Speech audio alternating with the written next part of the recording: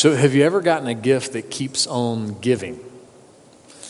The gift that keeps on giving. Maybe a beautiful piece of jewelry, maybe a fully loaded gift card, maybe a magazine subscription, maybe a membership to the Jelly of the Month Club. Because you know that's the gift that keeps on giving the whole year.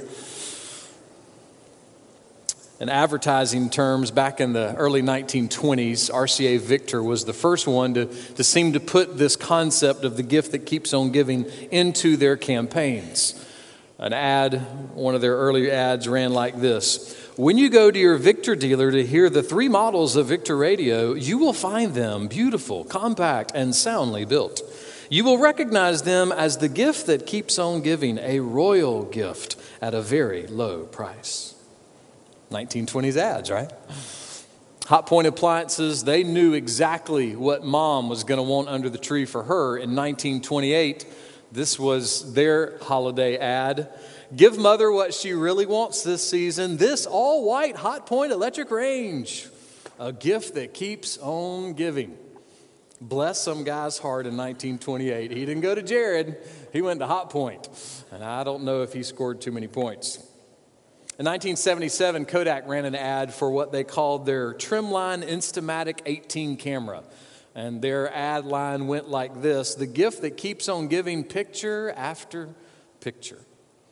And then recently, in modern times, in 2016, Godiva, although I will say this, I read this week that at least on behalf of maybe the Belgian Prime Minister of Foreign Affairs, that it's Godiva.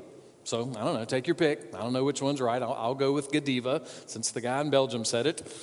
Godiva chocolate had an ad that went like this: the box that keeps on giving. Now, I want you to know, I don't know what this means, because I have been to the bottom of a Godiva chocolate box often. And it's hard down there at the bottom, and you know what? It doesn't keep on giving. It stops at some point. I'm not sure what that ad meant. But what if there was a gift that did not keep on giving? What if there was a gift actually that didn't give at all? That doesn't sound like much of a gift, does it? But there is a gift that seems to not give at all. A gift that seems to not keep giving. And actually what it gives is the most satisfying thing for your heart and your mind and your soul, even though it may seem like we're not getting anything. Well, what kind of gift is that? Well, let's find out. Luke chapter 14, beginning with verse 12. And Jesus also went on to say to the one who had invited him. So here's the setting. Jesus has been invited to lunch after church. And the guy that invited him was one of the church leaders. He wasn't the only one that was invited. There were some other people invited. And Jesus had just gotten through talking to those other guests. And he had told them this. He said, look, you guys need to quit being so pridefully arrogant. You need to quit fighting over the best seats in the house. And you need to learn what it means to have the necessity of humility. Now, why is humility a necessity? Why is it a necessity that every man and woman and boy and girl be humble and find humility? Well, several places, particularly in the New Testament, and at least one in the Old Testament, we see this word from God's truth. James 4:6. God is opposed to the proud, but gives grace to the humble. See, the reason that humility is necessary is because only the penitent, only the humble, only the surrendering, only the yielding person can be made right with God. Humility is necessary. So Jesus tells these other guests, look, instead of fighting for the best seats, why don't you learn to be content even with the last seat for no other reason than you're deeply thankful that you got invited at all. Just be thankful and be humble. Now, there was 2 people that were not fighting for the best seat at lunch that day. One of them was Jesus. He wasn't fighting for that. And the other one was the church leader, the Pharisee, the lunch host. Well, he wasn't fighting because it was his house, right? I mean, he was going to sit at the head table and he was going to sit in the head chair. So while Jesus is talking to these other people, he's probably thinking, well, I mean, that didn't have anything to do with me. I wasn't fighting for the best seat. But it was a merciful challenge Jesus was giving the other guest, and now he's going to give a merciful challenge to his host. Listen to verse 12. When you give a luncheon or a dinner, do not invite your friends or your brothers or your relatives or rich neighbors. Otherwise, they may also invite you in return, and that will be your repayment. Now, let's first say what Jesus is not talking about here, okay? Jesus is not saying don't ever invite your family and friends over for dinner, okay? That's not what he's saying.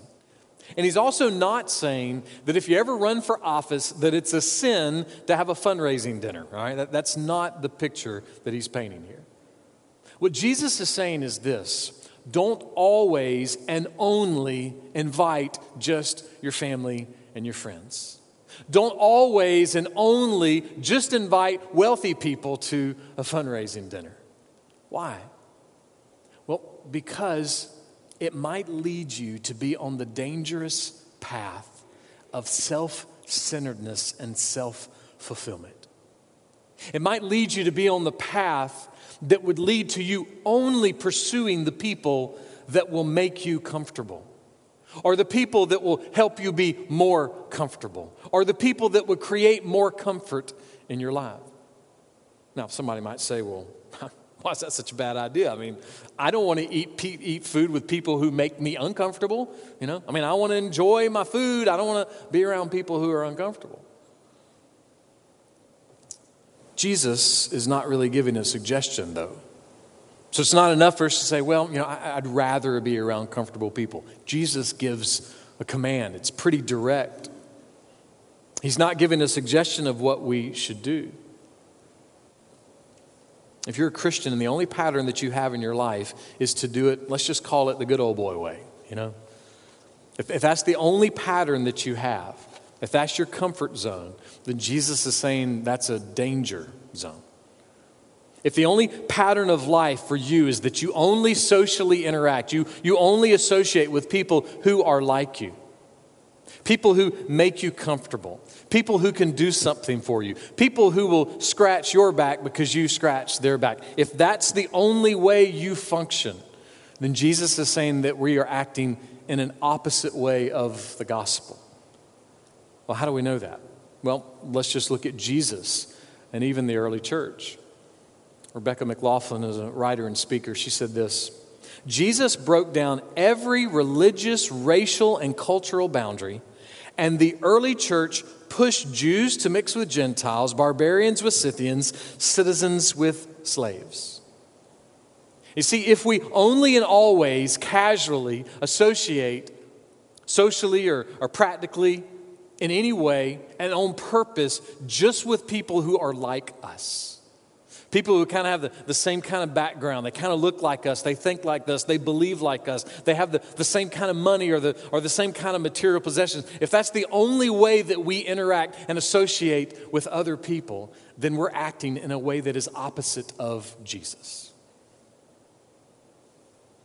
That's why we go to Holland Avenue. Preacher always tells us we don't act like Jesus. But this is the command that Jesus gives, right? That this is what we're called to do. He commands us to make it our pattern to not just live in our comfort zone, to not just invite people to our Super Bowl party who we like being around or who might do something for us. And the reason why is because it'll put us again on a path that might dangerously lead us to self-centeredness and self-fulfillment. But someone might ask, what's wrong with being fulfilled? What's the big deal? Well, nothing is wrong with being fulfilled and finding fulfillment, but self-fulfillment is different. If self-fulfillment is your primary goal, then you are primarily proud. So what? What's the big deal with that? We just saw a moment ago, right? God is opposed to the proud. So at the end of the day, you really don't want the God of the universe against you, opposed to you, working against your ways. Jesus says, don't let it be your practice to only invite the people that make you comfortable or who can do something for you. Let me just give an idea of what this would look like in real practical life. I read a story about a lady named Sharon Randall. Sharon had a very difficult year. Her mother died. Her father-in-law, they had to put him into a nursing home. Her husband got cancer, was in the middle of very serious long-term treatment. And as all of these things played out, then Thanksgiving came. And their normal family tradition, the normal family meal, was going to be completely different because of what had happened that year. And so Sharon did something that she had never done before. She invited people outside of her family to come over for Thanksgiving. And then the next year, they expanded the guest list a little bit and invited some other people that were even beyond who they invited before. This is what she said. If your family has changed and you need a new tradition, look around. I love this. You're not alone. Invite someone to join you for Thanksgiving or volunteer to help serve at a church or shelter or community dinner. Notice, don't just invite people based on your comfort zone. Don't just invite people based on what they may or may not be able to do for you. Look around and see that there are others that you could serve. Jesus is challenging his host. I mean, he's been invited over, and he challenges him, and he challenges his guest list, you know. But he doesn't leave him hanging. He gives him some invitation ideas. Listen to what Jesus goes on to say in verse 13. But when you give a reception, invite the poor, the crippled, the lame, the blind. Now, if we were there, we might see some steam coming out of this guy's ears at this point, all right? He might have been thinking, let me get this right. So I invite you to lunch, and the first thing you do is insult my guest. You tell them they're being arrogant and prideful for fighting over the best seat. And now you're rebuking me for inviting them to begin with. And now you're telling me that who I should have invited the guys from Finley Park in Columbia. And I should have invited people who I'm going to have to carry into my home because I don't have a ramp for them to use to get in here themselves. You're telling me to invite people who can't even see how I've decorated my home with every idea from Pinterest and all of this fancy food that I've put on the table. You're telling me to invite people who cannot appreciate who I am and what I've done. For this man, Jesus' guest list was not something that he'd be pursuing. Not only were these not the kind of people that he would not invite over for lunch, he wouldn't have anything to do with them anywhere. He would steer clear from them if he saw them in the streets. He would stay away from them because in his mind, these folks were poor. They were physically poor and spiritually poor. They were lame and crippled. They were spiritually lame and crippled, and they were physically lame and crippled. They were spiritually blind and they were physically blind. These were folks that he didn't have anything to do with. And if he was honest, he would have said too that type of guest list, those type of people, they're all like that because his religious rules tell him because of their sin. That they're poor and they're crippled and they're lame and they're blind because of their sin, or maybe their parents' sin, or maybe somebody else around them, their sin. So he would have nothing to do with them. He would see them as sinners, and this list would have not been the list that he liked to hear. It would have created some offense. But notice Jesus is not just asking him to adjust his guest list. Jesus is really saying, hey, you need to reevaluate how you make and keep and find friends. What is it that you call a friend? In other words, what he's really doing is he's asking this guy to look at his own heart. Stephen Cole writes, we've all met people who don't take a shower often enough. They're difficult to be close to because of the stench. Listen to this. The same is true of people who don't use the Word of God daily to cleanse the crud of sin out of their lives. Wow. I mean, let's be honest though. Sometimes that's us, all right? Sometimes we're the smelly Christians, But we know this moment, right? We're around someone who's a professing Christian and they grate on our nerves. Why? Because of this. There's a stench of arrogance and pride and whining and complaining and fear and worry and just about every other emotion, and it seems to never go away. And it's because the Word of God is not daily cleaning them. They're not running to God's Word. Stephen Cole goes on, you must develop the habit of taking God's Word and letting it expose and scrub the dirt out of your own heart. Don't read the Word with the thought, well, my wife or husband really needs to apply this. Don't think, I wish my kids would take this verse to heart. Rather, he says, read it and pray, Lord, confront me with my sin and cleanse it out of my life. Expose my religious hypocrisy. Show me my selfish pride. Reveal how I use people rather than love them. Fill me with your holy love. See, the normal everyday habit of this guy who invited Jesus over for lunch and really the folks that he invited over with him, their normal everyday habit was to see people as something that could do something for them instead of just loving people. That wasn't their habit. Years after this lunch, there was another gathering of church leaders. A different kind of group of church leaders, though. These church leaders believed in God, but they also followed after God's Son, Jesus. And they got together and they had this question they were trying to find an answer to. And the question was this: what is the most important thing the church should do? Sounds like a pretty big question, right? What is the most important thing the church should do? And so what was their answer? Well, if you read through Galatians chapter 2, verses 1 through 9, you find out that the answer to their question was this: you know what? We need to get the gospel right. That's the most important thing that we need to do as a church. We need to get the gospel right. Here we have this moment in the early church where they're saying, what is it that we need to do first and most? And they say, you know what? We need to get the story of Jesus right. We need to get the good news about Jesus right. Jesus died on the cross for sin. He rose on the third day. He conquered death. He conquered the grave. He ascended into heaven. And Jesus is still saving and rescuing and redeeming condemned sinners. Jesus is still giving his salvation to men and women and boys and girls who are lost and without hope and far, far, far separated from God. They said, we need to get that right. We need to be sure we're on the same page with that. And so they agreed on that. And then in this big moment in the history of the church, they quickly agreed on something else.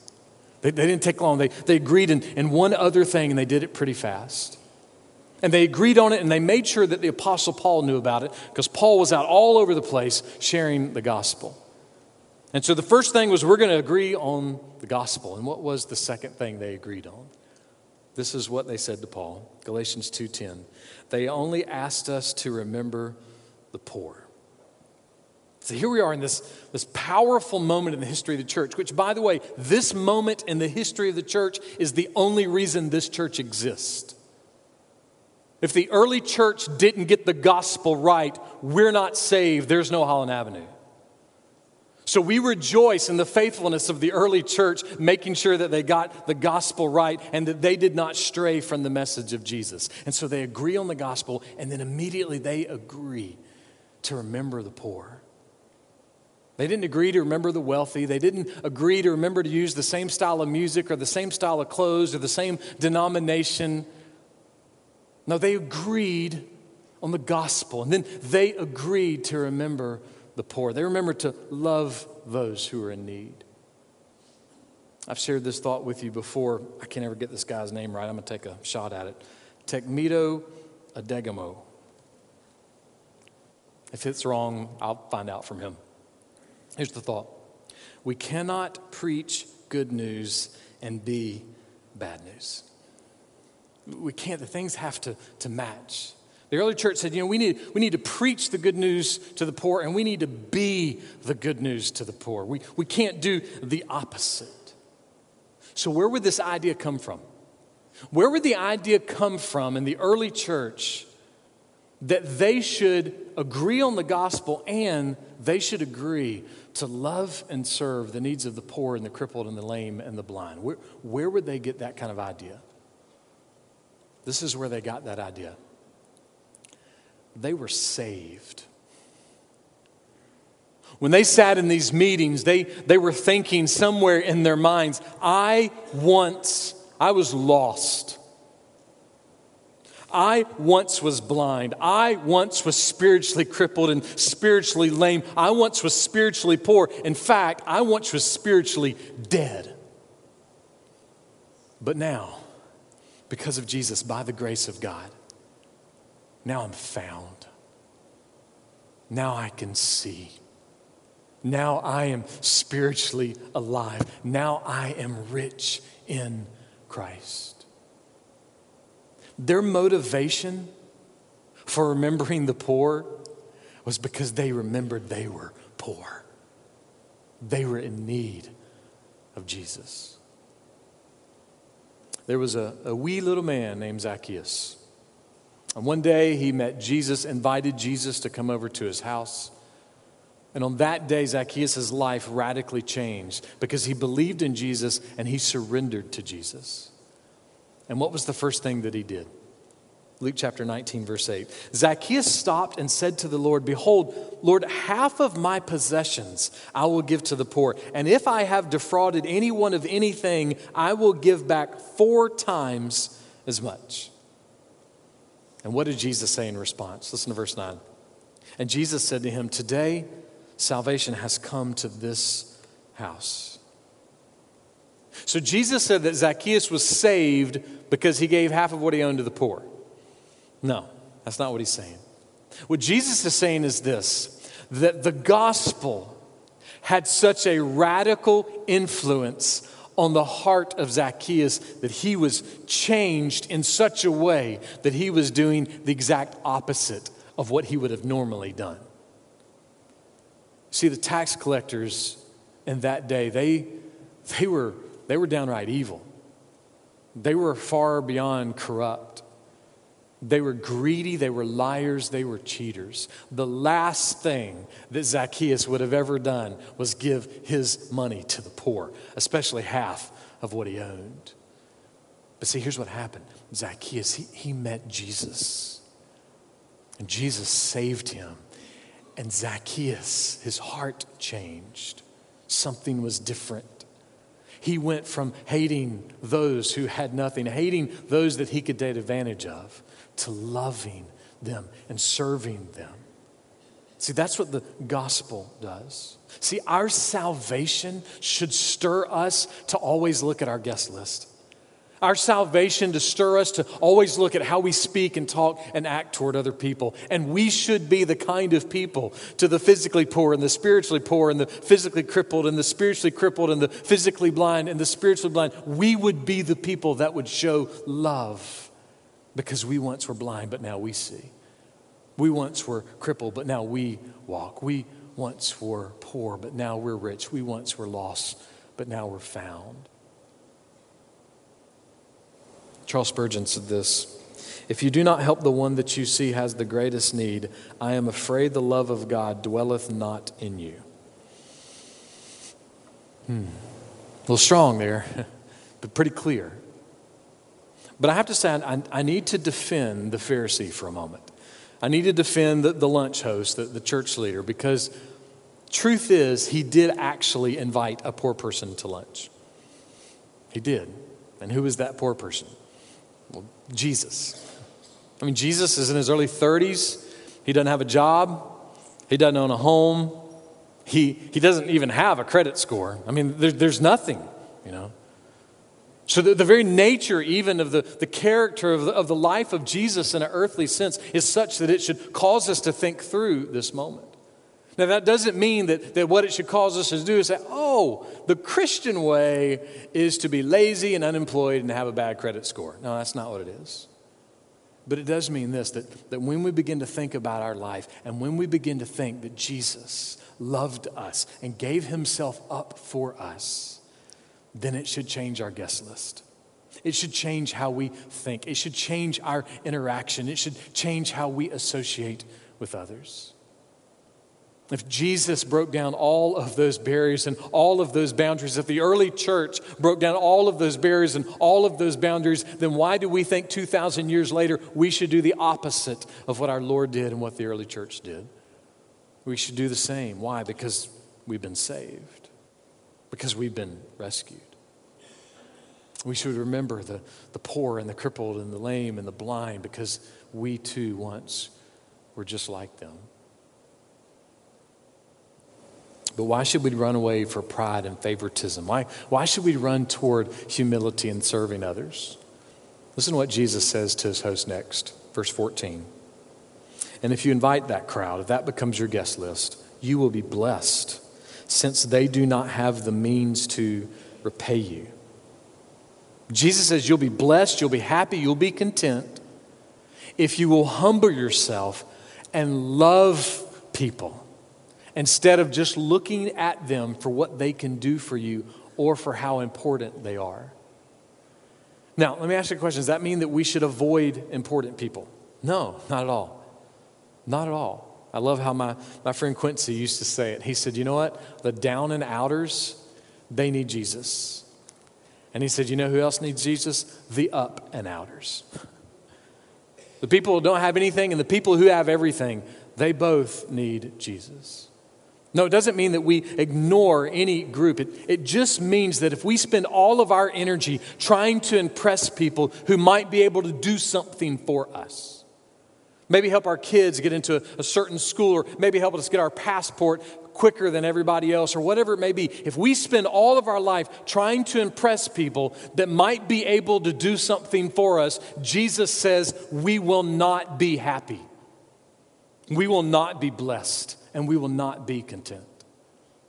The opposite will happen from what we think is going to happen.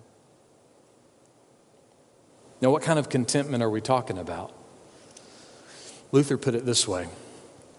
And though this world with devils filled should threaten to undo us. That's our world. It's always been our world, will always be our world until Jesus returns.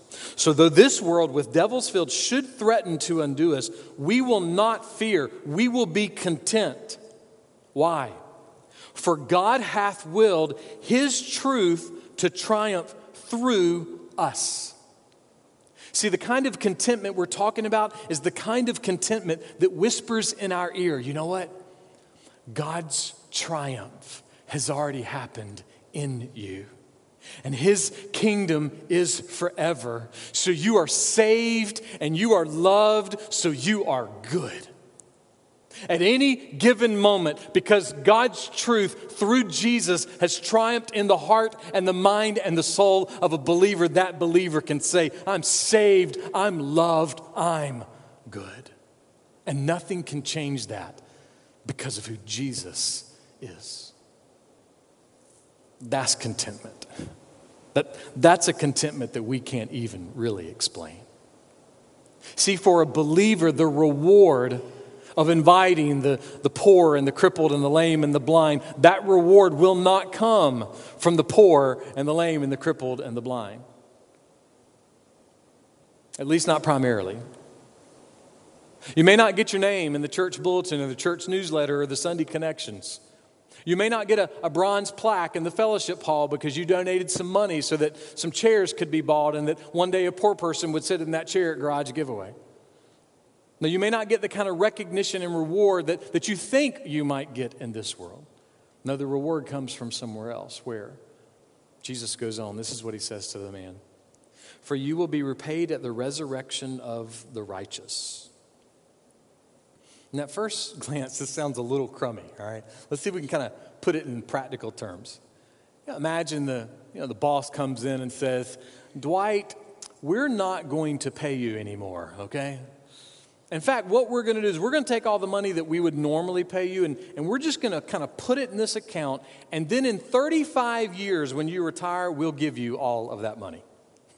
That doesn't sound like much of a deal, right? But that's not really what Jesus is saying here. What Jesus is saying when he brings up the resurrection is he is pressing these guys to think about eternal life.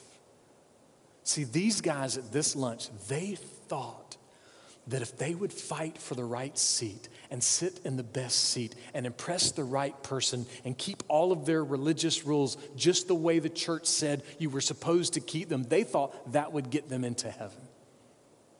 And Jesus at lunch is pulling the tablecloth from underneath that foolish idea. He's pressing them to think about what real eternal life is. In mercy, Jesus is showing us that as believers, that when it comes to this life, we need to remember that sometimes we do things when we cannot be paid back now. He's showing us that the resurrection that he purchased so that our resurrection would be purchased, he's showing us that that should change our behavior and it should change how we make decisions. John Piper writes this: Jesus told us to invite into our homes people who cannot pay us back in this life. This is a radical call for us to look hard at our present lives to see if they are shaped by the hope of the resurrection. Let me ask a couple of questions. Do we make decisions on the basis of gain in this world or gain in the next? Do we take risk for love's sake that can only be explained as wise if there is a resurrection? So just a little personal heart resume time. Just looking at your own life. Let's just look this past week, all right? We don't have to go back farther now. Let's just look this past week and thinking toward this coming week. Does your attitude reveal that you believe in the resurrection of Jesus Christ? Do your decisions reveal that you believe in the resurrection of Jesus Christ? Does your behavior reveal that you believe in the resurrection of Jesus Christ? Does your guest list reveal that you believe in the resurrection of Jesus Christ and that that resurrection has something to do with you, actually that is the hope of your life? Is it seen in how we think and what we do and how we act and who we invite?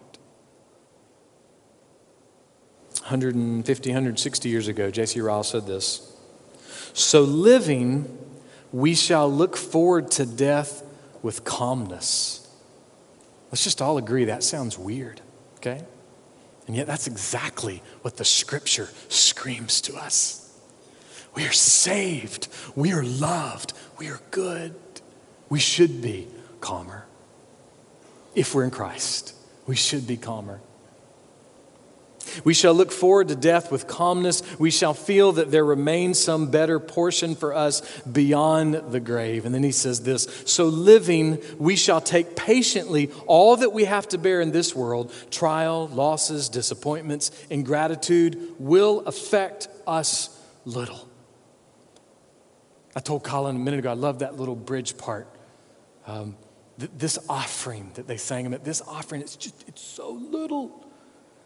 This little bit of praise, this little bit of worship, it's so little. I love that line. Listen, the trials, the losses, the disappointments, the ingratitude, because we are saved and loved and good, they should affect us little. And let's just confess, I'll confess for me, they affect us way too much. They do. I worry about your opinion much more than I should. And we get a little too upset about the trials and the troubles of life. And that doesn't mean that we're bad people. It doesn't mean that we're sinners. It just means that Jesus is always calling us. I have saved you. I love you. I promise you are good, and nothing can snatch you out of my hand. Let this affect you little, because I have so much that I have done and prepared for you. It's completely different math, and we seem to never get into the equation.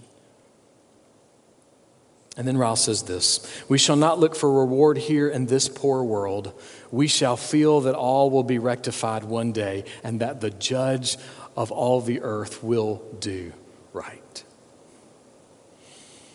Listen, let us love the up and outers, and let us love the down and outers. Let us love and remember the poor and the crippled and the lame and the blind, those that are physically and spiritually, all of those things. And let us do it with eagerness, and let us do it with consistency. Let it be a part of who we are. Let us leave our comfort zone and step into the zone of our salvation as we love others. And let us do all of those things because the judge will do right. He will. He will.